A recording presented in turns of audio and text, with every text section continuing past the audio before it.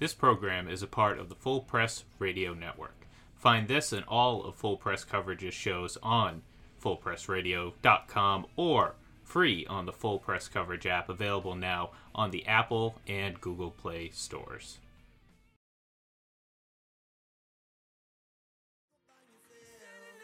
This is Hall of Famer Alan Faneca, and you're listening to Ira and Clark on the Eye Test for Two.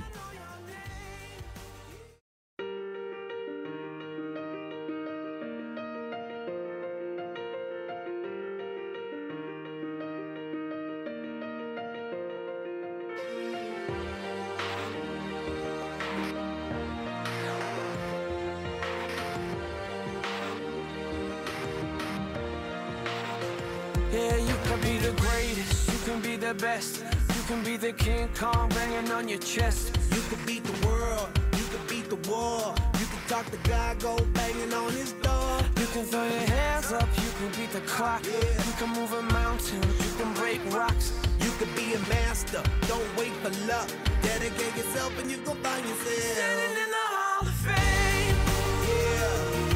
Yeah. Well, welcome to round 2 of this week's Eye Test for Two podcast. I'm Clark Judge. I'm Ira Kaufman.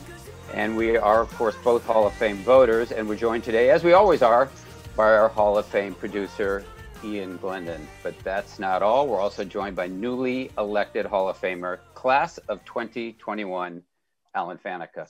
Now, you should know about him, but if you don't, I'll give you a quick summary. Alan was a 9-time Pro Bowler, 8-time All-Pro, Super Bowl winner, first-team All-Decade member, and now, thankfully, Hall of Fame inductee. And Alan, first of all, thank you for joining us. And second, congratulations on an election that I know Ira and I both think is long overdue.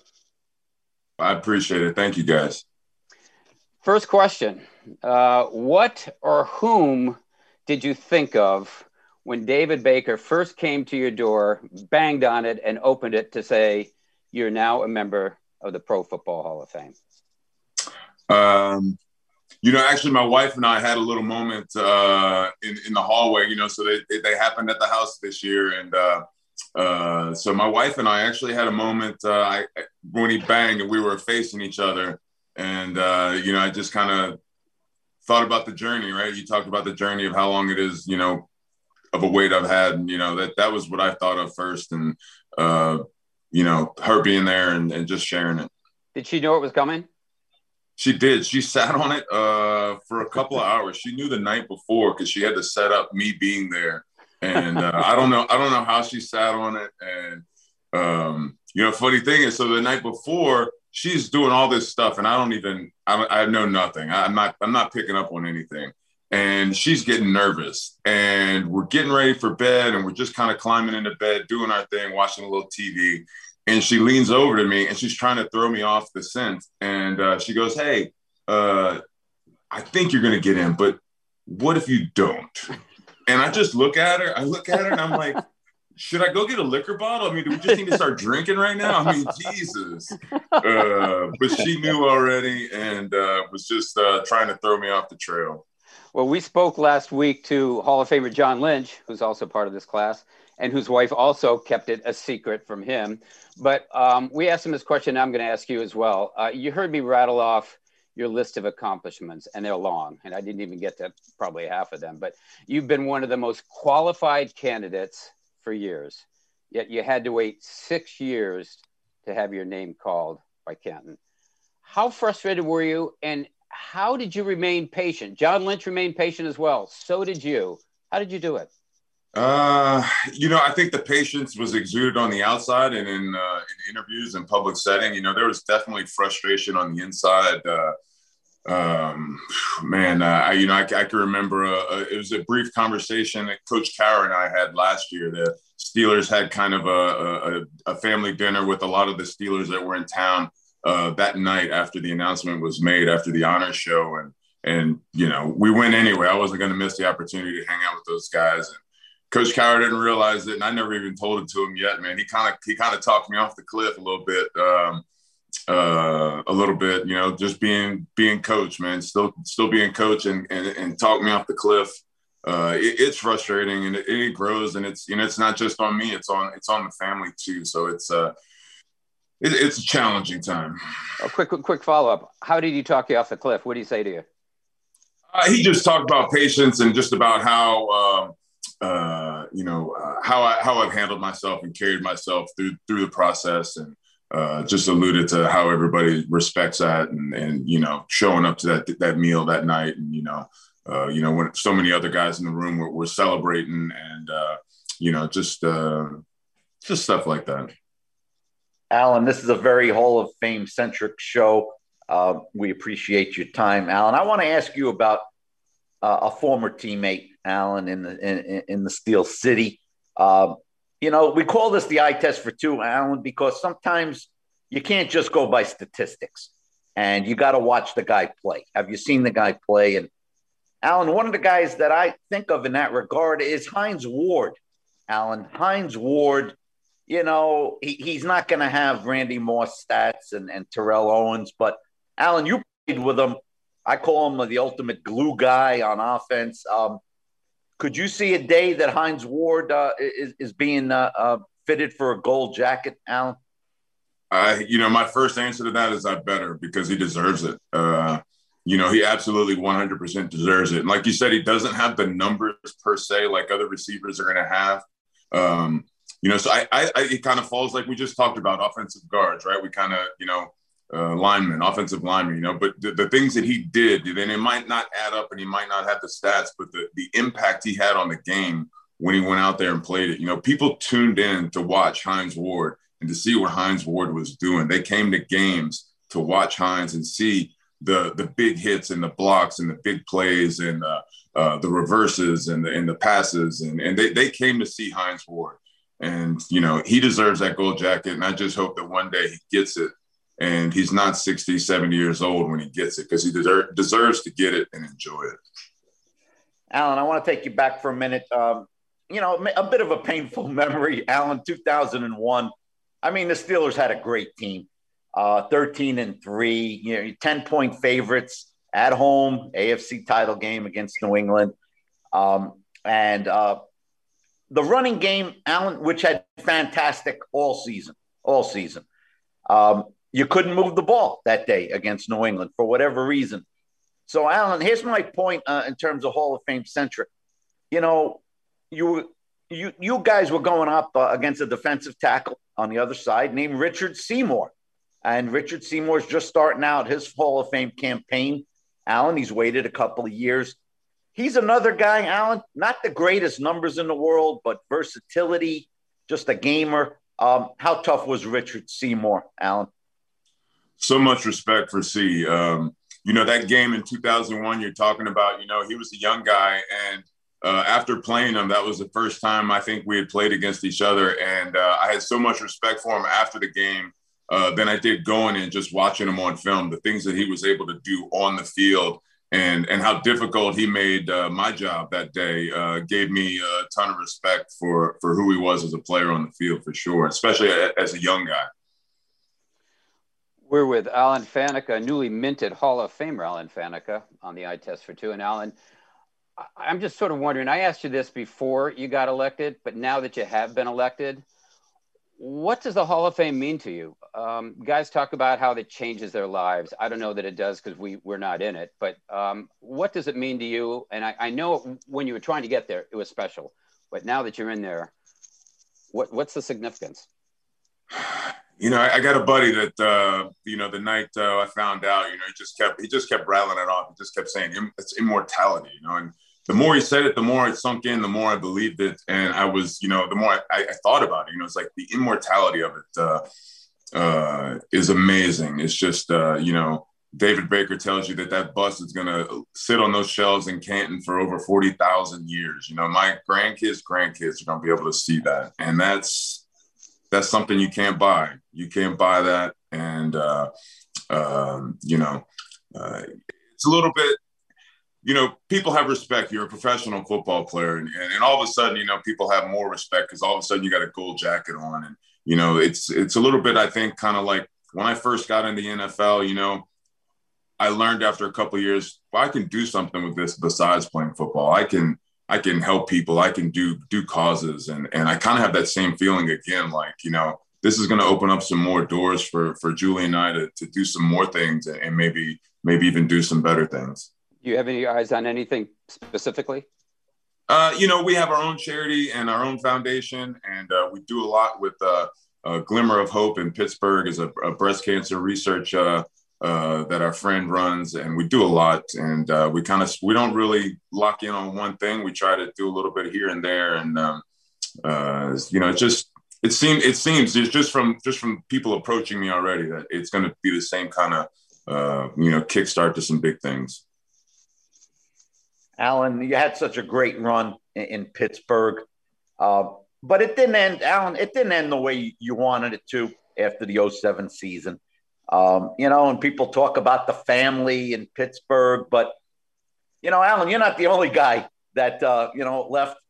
Surprisingly, at that point, and then Alan, they win the Super Bowl. The next year in 2008, right here in Tampa. It was a fantastic game.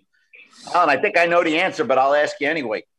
You got any regrets about departing the Steel City after the 2007 season? I wish I could say I had regrets, but it was really taken out of my control the way it happened, and there really wasn't a situation where I was going to be able to stay. The regret is that I didn't get to win a Super Bowl with those guys, and that's really it. But I don't think there wasn't a path for me to stay there between the organization and myself at that time. Then you got to play with Brett Favre, right? What was that like, Alan? That was great, man. Brett's great, man, and he's full of fire and energy, and we had a great run, and we just kind of fell apart there at the end that season. But that was great. Never planned on all of a sudden Brett Favre showing up at practice the next day, and here we go. But it was a great ride. Never a dull moment with Brett Favre, that's for sure. Yeah. We're with Hall of Famer Alan Faneca on the Eye Test for Two podcast. And Alan, speaking of great quarterbacks, come this August, you're going to be the same age as Tom Brady. Full disclosure, you're sitting here with 3 Tom Brady fans, so I'll just let you know about that. But same age, he turns 44 in August. How remarkable do you find him not only playing, but playing at a championship level? Oh, it's amazing. I mean, it's amazing. He's done a great job of taking care of his body and doing the little things. The older you get in this league, the more things you have to do just to maintain what you built up to, right? When you hit your peak, how long can you stay there? And you've got to do all those little things. And, I don't know the whole idea of what's behind the TB12, but apparently it's working. It is amazing. And, he's lucky, man. I wish offensive linemen could play into their 40s, very easily. Wish we didn't get tackled, get hit every down and all that. But it's great, man. I mean, he doesn't look like he's stopping anytime soon. So that's great for him. Yeah. And I know Ira asked you about Hines Ward. I'll ask you about another former teammate, and that's another quarterback, Ben Roethlisberger. How surprised are you that he's still playing? I mean, he was the class of 2004. He's the last of the quarterbacks from 2004 with Philip Rivers retiring this year and Eli Manning last. But how surprised are you that he's still around? And from the inside of the huddle, you're with him inside the huddle. What makes that guy, Ben Roethlisberger, such a special quarterback? I'm not surprised he's still playing. He's always been tough. He's always been able to play through the injuries and the pain and keep playing. So it's not surprising that he's still moving and going forward. The things that make Ben great are the little things, the things you can't coach, you can't teach him. He sees the game and is able to predict and move. And those are the things that, he puts teammates in better situations and makes the guys around him better. And that's really the big part, I think, of his game is how he sees the game and what he does and how he goes out there and helps the people around him. When I played offensive line, I can go destroy this linebacker, or I can, get my linebacker, do my job, and kind of get a piece of a defensive end for my tackle, So my thought was, how can I accomplish my job and help the guys around him? And I think that's kind of what he's doing at the quarterback position is, how can I get this done and help guys around me and put them in the right place and kind of help them out? Alan, how much talking goes on in the trenches, trash talking, Alan, and did you participate? And specifically, Alan, I made the presentation for Warren Sapp, Alan, in 2013 as a first time eligible Hall of Famer, and there was a lot of controversy about whether he'd get in. Michael Strahan was on that ballot, Alan, and when the chips fell, Strahan had to wait and Sapp got in. So from a trash talking perspective, and also, Alan, more importantly, from a great player perspective, what was it like going up against Big 99? He talked a lot, but I think a lot of people think we're down in our stances and we're just talking back and forth like it is in the movies. And man, we're too tired. We're catching breath and we're trying to figure out what we're doing. We don't have time for all that for the most part when your hands in the dirt. But afterwards, walking back to the huddle and all that, that's when all the fun starts. I didn't partake in too much of it, but you always let somebody know when you got the best of them. But Warren was great, man. He changed and really played that defensive tackle position different than anybody else. And when people like to ask you who's the toughest guy you ever went against or the hardest guy, and my first response is I'll always hate giving him the credit because we had so many big battles, but it's Warren. He played the defensive tackle position. He got wide. He was fast. He was quick. You couldn't just show up on Sunday and play against Warren. So much about offensive line play is repetition, doing the same thing in and out, and getting really good at it.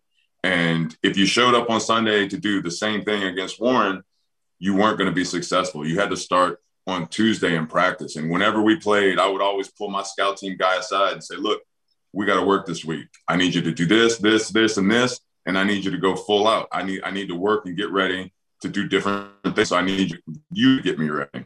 I got one more from Alan. Alan, thanks so much for doing this.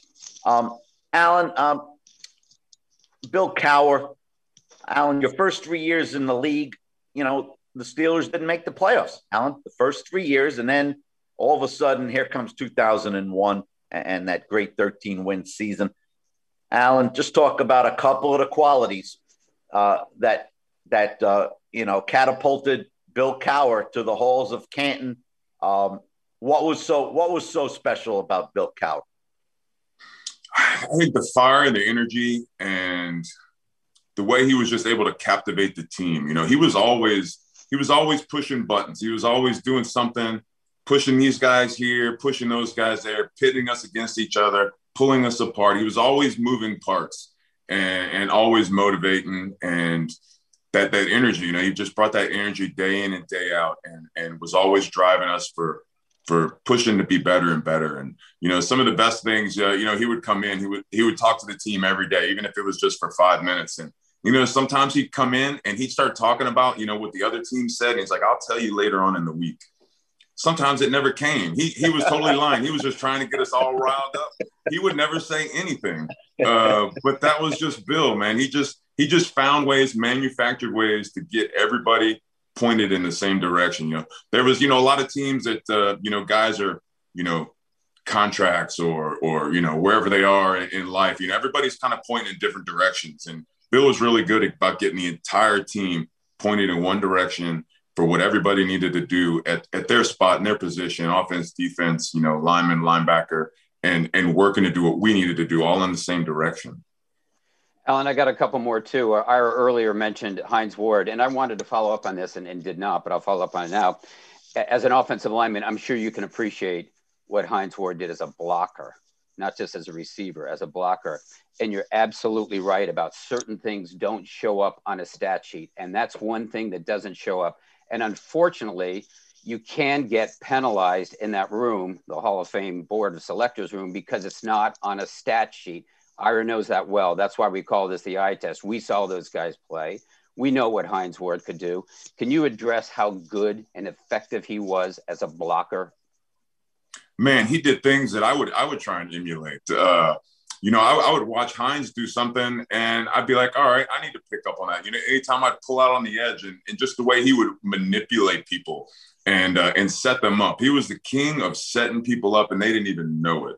And the smarts, one of the things that I started to do is as I played on is I learned how to, when you're pulling, like say I'm pulling on a power play to the right, and this guy gets taken out. He just bites it, right? A lot of guys, they just stay with that guy. And I picked this up from Hines. You have a vision for when a guy is out of the play. He's taking himself out. Let's go get somebody else. I totally learned that from Hines, watching him play out there. He had such a good vision for figuring out who was going to be an effect on defense and who wasn't. And just the things he did out there were amazing. And, if you put a highlight reel of him and his hits and his blocks and what he was able to do on the field, it'd be really long. All right. I think when Hines becomes a finalist, we can let Alan present him, all right, to the board. Heck of a case for Hines Ward. Heck of a case, Alan. Yeah. A couple of things. One, in 13 seasons, you played with 3 teams. You only missed, to the best of my recollection, 2 games. You played in 206 games. What's the secret to your durability? Because we've got some people, in fact, Tony Baselli is one of the candidates, as you know, now still waiting to be tapped by Canton. And he wasn't as durable. That wasn't his fault. He had a botched surgery. That wasn't his fault. But you played an extraordinary number of games, and that always came up when your candidacy was discussed there. How do you explain that, and what do you attribute it to? You got to be lucky. Everybody's got to be a little bit lucky, right? There's how many guys could have blown a knee out, in just a fraction of a second in the wrong place at the wrong time. But you got to take care of your body. You got to spend the hours away from your family and go see the doctor, see the masseuse, and see the chiropractor, and stay late and show up early, do the hot and the cold. And you got to do all those things, and you got to take care of your body. And, I would try and teach guys that. And, when they would come up, and I've had guys later on in their career, or afterwards, and be like, man, I should have listened to you. I should have, should have done that, and, that's the big piece of it. And the other piece is you got to play through pain. You just, hands down, you have to play. I mean, one year I tore ligaments in my wrist, and I wore a cast and played the last 6, 7, 8 games of the season. And, it hurt like hell every single game. So, you got to play through pain. That's if you can't do that, you're not going to get anywhere near it. Well, I think the other thing we admire about you is not only durability, but it's flexibility. I mean, when they needed a left tackle in Pittsburgh, you moved from left guard to left tackle, and you were able to play that. Big difference between the two? One you more challenging than the other? The pass protection is a little different and challenging. It was I've done some of it in the past, in college and stuff, but the rhythm, like I said earlier, repetition and being in that comfort level is important. But honestly, I messed with all my left tackles after that point, man. So you guys are cheating out there, man. It was just easy. I never felt fresher and more, body felt the greatest at the end of the season than I did that season, because you're just so far away from everything. When you're at guard, you're just in the middle of everything. You're never on the backside of a play. At left tackle, if a play goes to the right, all I got to do is go cut off a linebacker. And that's, I got that. That's easy. I'm going to go get that. I can go cut off the backside linebacker. And you're just not banging. You're not banging near as much. But, I was telling somebody this, and they kind of corrected me a little bit. And they were like, well, not everybody is Alan Faneca. And I was like, okay, fair. That's fair. That's fair criticism. I'll take that. I'll go with that. Last question for you. Do you know who's going to present you? Have you decided? I have not decided. I've got a couple people that are finalists, if you want to call it that way, that I'm thinking about. Just a really tough decision, man. Just tough to, who's going to kind of represent you. And there's so many people that have touched my life and my football life that it's been hard to kind of think about. One other, when I contacted you, you said, thanks very much. I'll get back to you. I'm on the field right now. Are you coaching, or are you thinking of coming back to the Steelers again? I'm coaching some high school football right now, and we're in the middle of a spring season that we're playing. We got a 5-game season. So, I was on the field coaching the guys yesterday. Terrific. They're lucky to have you. Alan Faneca, thanks for the time. We're lucky to have you too, and congratulations again. I guess Ira will see him, and Ira, we will see you. Alan, we will see you at the Steelers reunion party in Canton in August. It's going to be a lot of people. You, Donnie Shell, Bill Cowher, Troy Polamalu. It's going to be pretty nice. It's going to be great. Can't wait. Alan, I might be able to call Sapp and get him to come out to your spring games over there and help you a little bit. All right, let's do it. We need some help on defense too. Alan Faneca, thanks so much. Really appreciate it. My pleasure, guys. Anytime. It's been fun. Thanks, Alan. Thanks. Ira, love to hear him talk about Hines Ward. Love talking about Hines Ward. We need to get him in the room. You know, he epitomizes the eye test for two, Clark. Absolutely. As much as anybody out there. He does. No question. Well, yes, sir. That's our weekly I Was There segment, Ira. And you know. Where the heck were you, Clark? San Diego Jack Murphy Stadium. You know when it was? I'm gonna guess 2003. Oh, come on. No. Come on. I go way back. I'm going to October 23rd, 1984. Now you're going, what? I'm at who? What? That was the Eric Coryell teams, right? And the Chargers were playing their hated rivals, the Raiders, Los Angeles Raiders at that time. They were playing them at Jack Murphy Stadium. They're trailing late in the fourth quarter.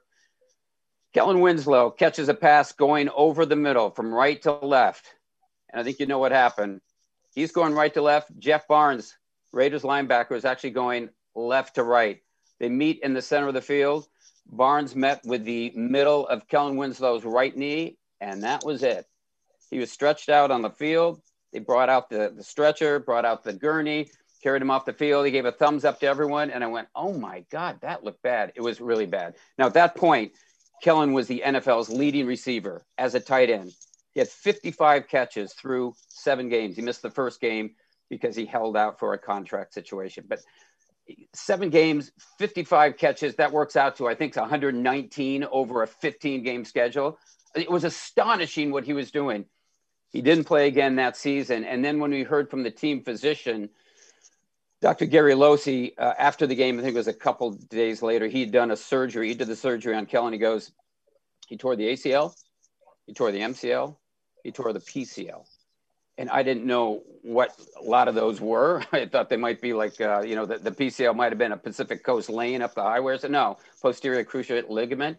But he described the right knee as looking like, quote, loose spaghetti, like a couple of mop ends, unquote. And it was after that they said, we're not going to have the team physician talking to you guys anymore. He was a little bit too direct. Anyway, he said afterwards, he'll never be 100% again. We hope he'll be 95. Well, he was never 95 again. He was never the same. He came back after that game and played part of the next season, 1985 season, but he was never the same and retired after the 1987 season. That remains one of the worst injuries I've ever witnessed in person. And yet, rightly so, Kellen Winslow was elected in his 3rd year of eligibility to the Pro Football Hall of Fame in 1995. You know, Clark, in the mid-'80s, guys did not catch 100 footballs in a season. They didn't. And he was well on his way. Wow, what a fantastic season for Kellen Winslow. And that's after he had already built a Hall of Fame career. No question. Yeah, that's correct. And really, next to Jerry Rice, of the guys that I covered in person, he was the most talented I've ever seen. Wes Chandler was in there too, but Kellen could do anything. But sad story, but still a Hall of Fame career for a great tight end. Our final thoughts. Final thoughts, Clark. Maybe you can help me on this. I really don't understand what Russell Wilson's problem is in Seattle. I don't understand it. Sounds like it's Pete Carroll. Sounds like it's Pete Carroll. I don't know. Clark, he's got 2 great receivers. Yeah. I mean, 2 great ones. They win 12 games every year. He didn't play very well in the playoff game against the Rams. He didn't play well. So, I don't know if he's blaming other people, Clark, but I want to hear more about why Russell Wilson wants out of the Pacific Northwest. I don't really get it. Well, I think it's his offensive line. He's getting killed. He's been sacked more than anybody else during his career. And I think he's basically saying to management, draft some people to protect me, for God's sakes. We can't go farther unless I can be healthy. And I think you saw him wind down last year because of the beating he had taken. But that's my guess. And listen, I'm not inside that building, but I've heard some things just reading and talking to some people there that Maybe it's dissatisfaction with what's going on in terms of management, who they're taking and who they're putting in front of him. But he has taken a beating anyway. Well, you know what? We just heard from Ira. Thanks very much. Appreciate it. But now, I'll be honest with you, we'd like to hear from you out there. And I'm talking about listeners. We'd like to hear from you out there. And Ian, please tell the people listening to this podcast how they can reach us. They should know by now, but if not, they should. It's the I Test for Two on Twitter. That's all letters, no numbers. And if we don't hear from you, Ira, guaranteed you're going to hear from us next week, right back here at where, Ira? The I Test for Two, Clark. The I Test for Two. You got it. I Test for Two. Thanks so much for listening. See you next week.